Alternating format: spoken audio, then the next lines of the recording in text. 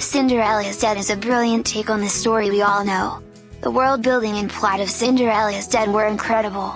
The author acquired some fascism qualities from North Korea, for example, hanging the leader's picture in each residence home, and made a dystopia culture where ladies are second-class people and all that they have really belongs to either their spouses or fathers. Some are dealt with no better than slaves, and all are viewed as property. The fantasy of Cinderella has been turned and is utilized as both purposeful publicity and religion, teaching females they are simply fit to serve their Prince Charming. To oppose the law is to challenge the Lord's vanity, and the punishment is death. Nobody dares to disobey, and nobody can get away, until Sophia. The plot of Cinderella is Dead rotates around a young woman longing to break the cycle. Every year women are gathered together like cattle and in a real sense sold at a ball, where their families dress them in the best outfits cash can purchase, because nobody has seen the divine godmother of yore for years.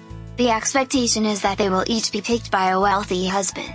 Sophia has more reason to worry than most, not only because she is in love but because she is a lesbian. I picked this novel based on the cover art and title alone.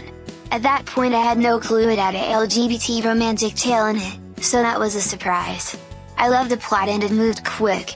There is a conspiracy with respect to the first story of Cinderella's life that includes her family and its heirs, as well as her marriage with Prince Charming and how he dealt with her.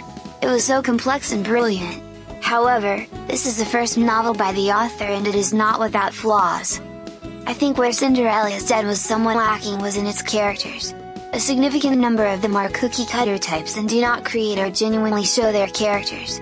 One girl exists just to be a saint, another, to be a jealous, angry ex.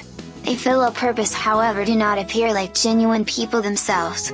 Moreover, afterwards there are some that appear to switch characters. A few occasions additionally appear to be silly.